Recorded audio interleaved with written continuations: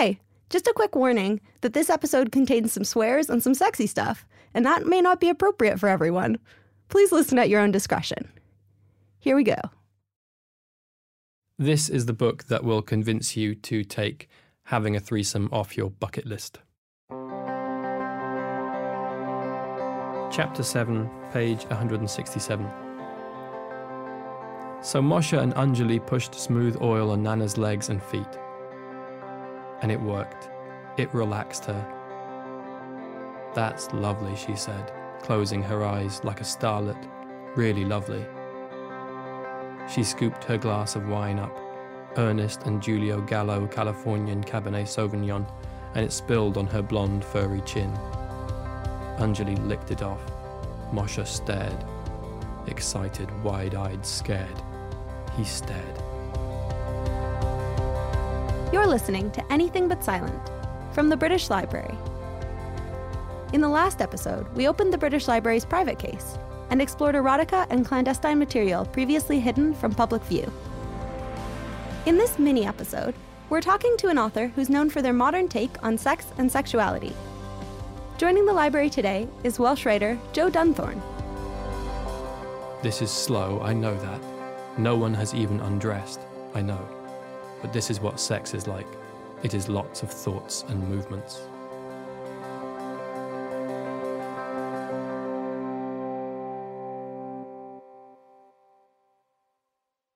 My name is Joe Dunthorne. I am a novelist and poet. I've written 3 novels. Submarines, the first one, Wild Abandon, the next one, and the recent one's called The Adulterants. And I have a book of poems called O Positive.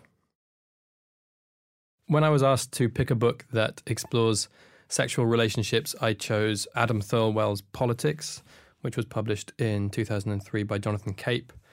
And it's a book about a threesome in the sense that it's a 3-way relationship as well as being a 3-way sexual relationship, and it's about all the complications that come with that. I think I discovered the book about 10 years ago when I was in my mid-20s, and like anything in art, the first time you really see something you've experienced captured in a way that feels accurate, it's really memorable and changing. You know, I just remember feeling that no writer had really gone for that area of life, area of modern life, the bedroom, sex, all the strangeness and funniness and weirdness of that in a totally committed way. That's what this book does. The thing I remember about the book and still love about the book is how the narrator speaks directly to you, the reader, and in terms of how that relates to the relationships and the sex in the book is that it allows this kind of charming, slightly bumbling, self-conscious narrator to kind of slow time down and in the middle of a sex scene say, turn to you, the reader, as it were. In fact, I'm just realised now it's quite Fleabaggy. In a Fleabag way, turn to you, the reader, and kind of say, look, this is really awkward, isn't it? Or this, I like this character, but look how badly they're doing. And all these nice asides. And I really like that as a way of puncturing normal sex writing. And it removed the sense that it had to be this either, you know, very romantic thing or very silly thing. It allowed it to be both because the narrator would be like, look, this is really nice what they're doing here, but also coming up in a second is this really embarrassing thing. And I love that because I feel like that's what is often missing in sex in novels, is that you don't get that full breadth of sexual experience, which is never just amazing, perfect beauty and orgasms. It's also embarrassment and weirdness and changing your body position and all these like awkward things that often don't get put in books.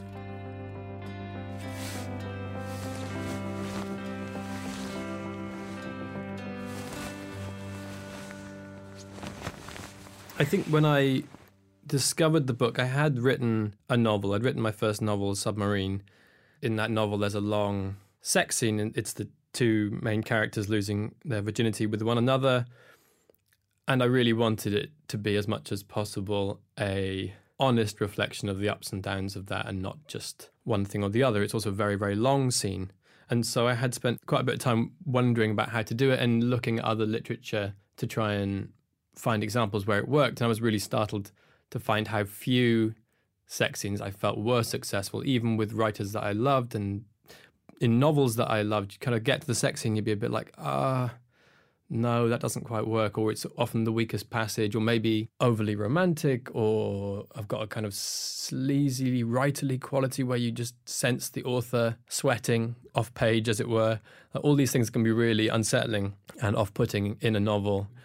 And what I liked about Adam's book, and unfortunately it came too late to be instructive in writing of my own novel, but what I loved about when I read Politics was he really sits in those sex scenes and he takes his time. And, lots of the book is sex, loads of it. And I think that's brave and unusual. And I really loved that about it. I remember thinking, okay, this feels like it hasn't been done before. And that was impressive.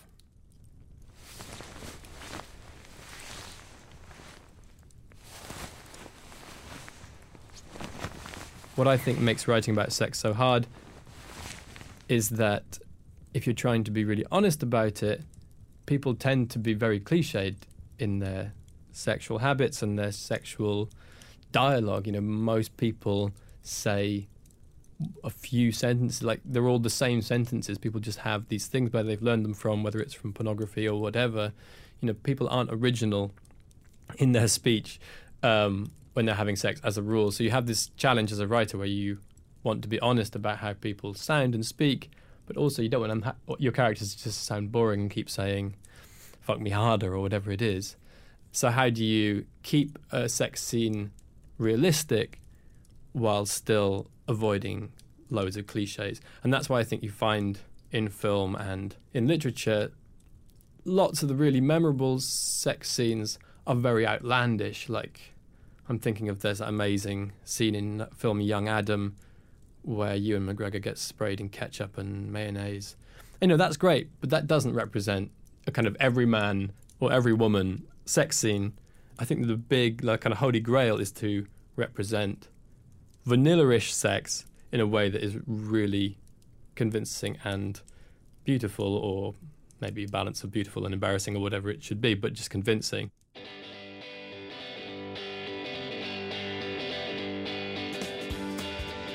Well, I think sex is one of those spaces where you are performing in a weird way, and where are you drawing your references from? Is it the sexy films you saw when you were 15? Are you basically pretending to be, in my case, Michael Douglas in Basic Instinct? Is that your proto-sexual figure? And when you're having sex, is some part of you like, well, that's what great sex is, so I'm going to make the noise I heard Sharon Stone make, or whatever it is?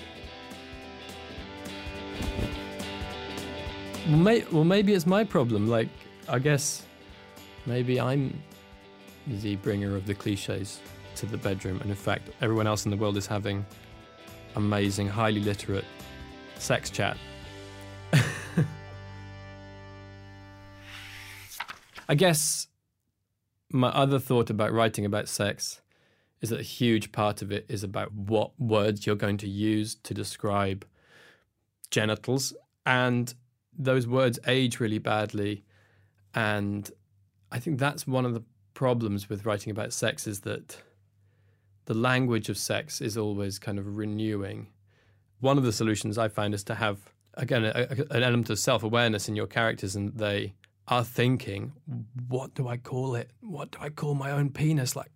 Am I going to call it my penis? That seems really technical. Am I going to call it my dick? That seems a bit arrogant. All these, they're maybe not totally conscious, but I feel at some level everyone has these thoughts of what the apt word choice is. And of course the writer is also doing the same thing, but at least if you give that problem to your characters, that feels authentic. I want my characters to be thinking, I don't know what is the right word.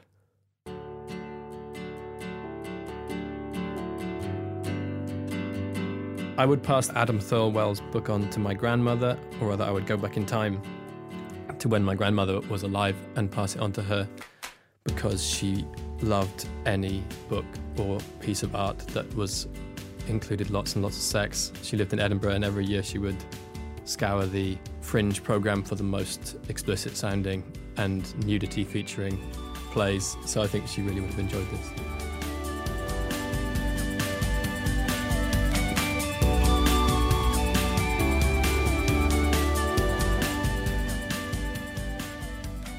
We'd love to hear about the writing that made you. Perhaps there's a library book you loved so much you struggled to take it back.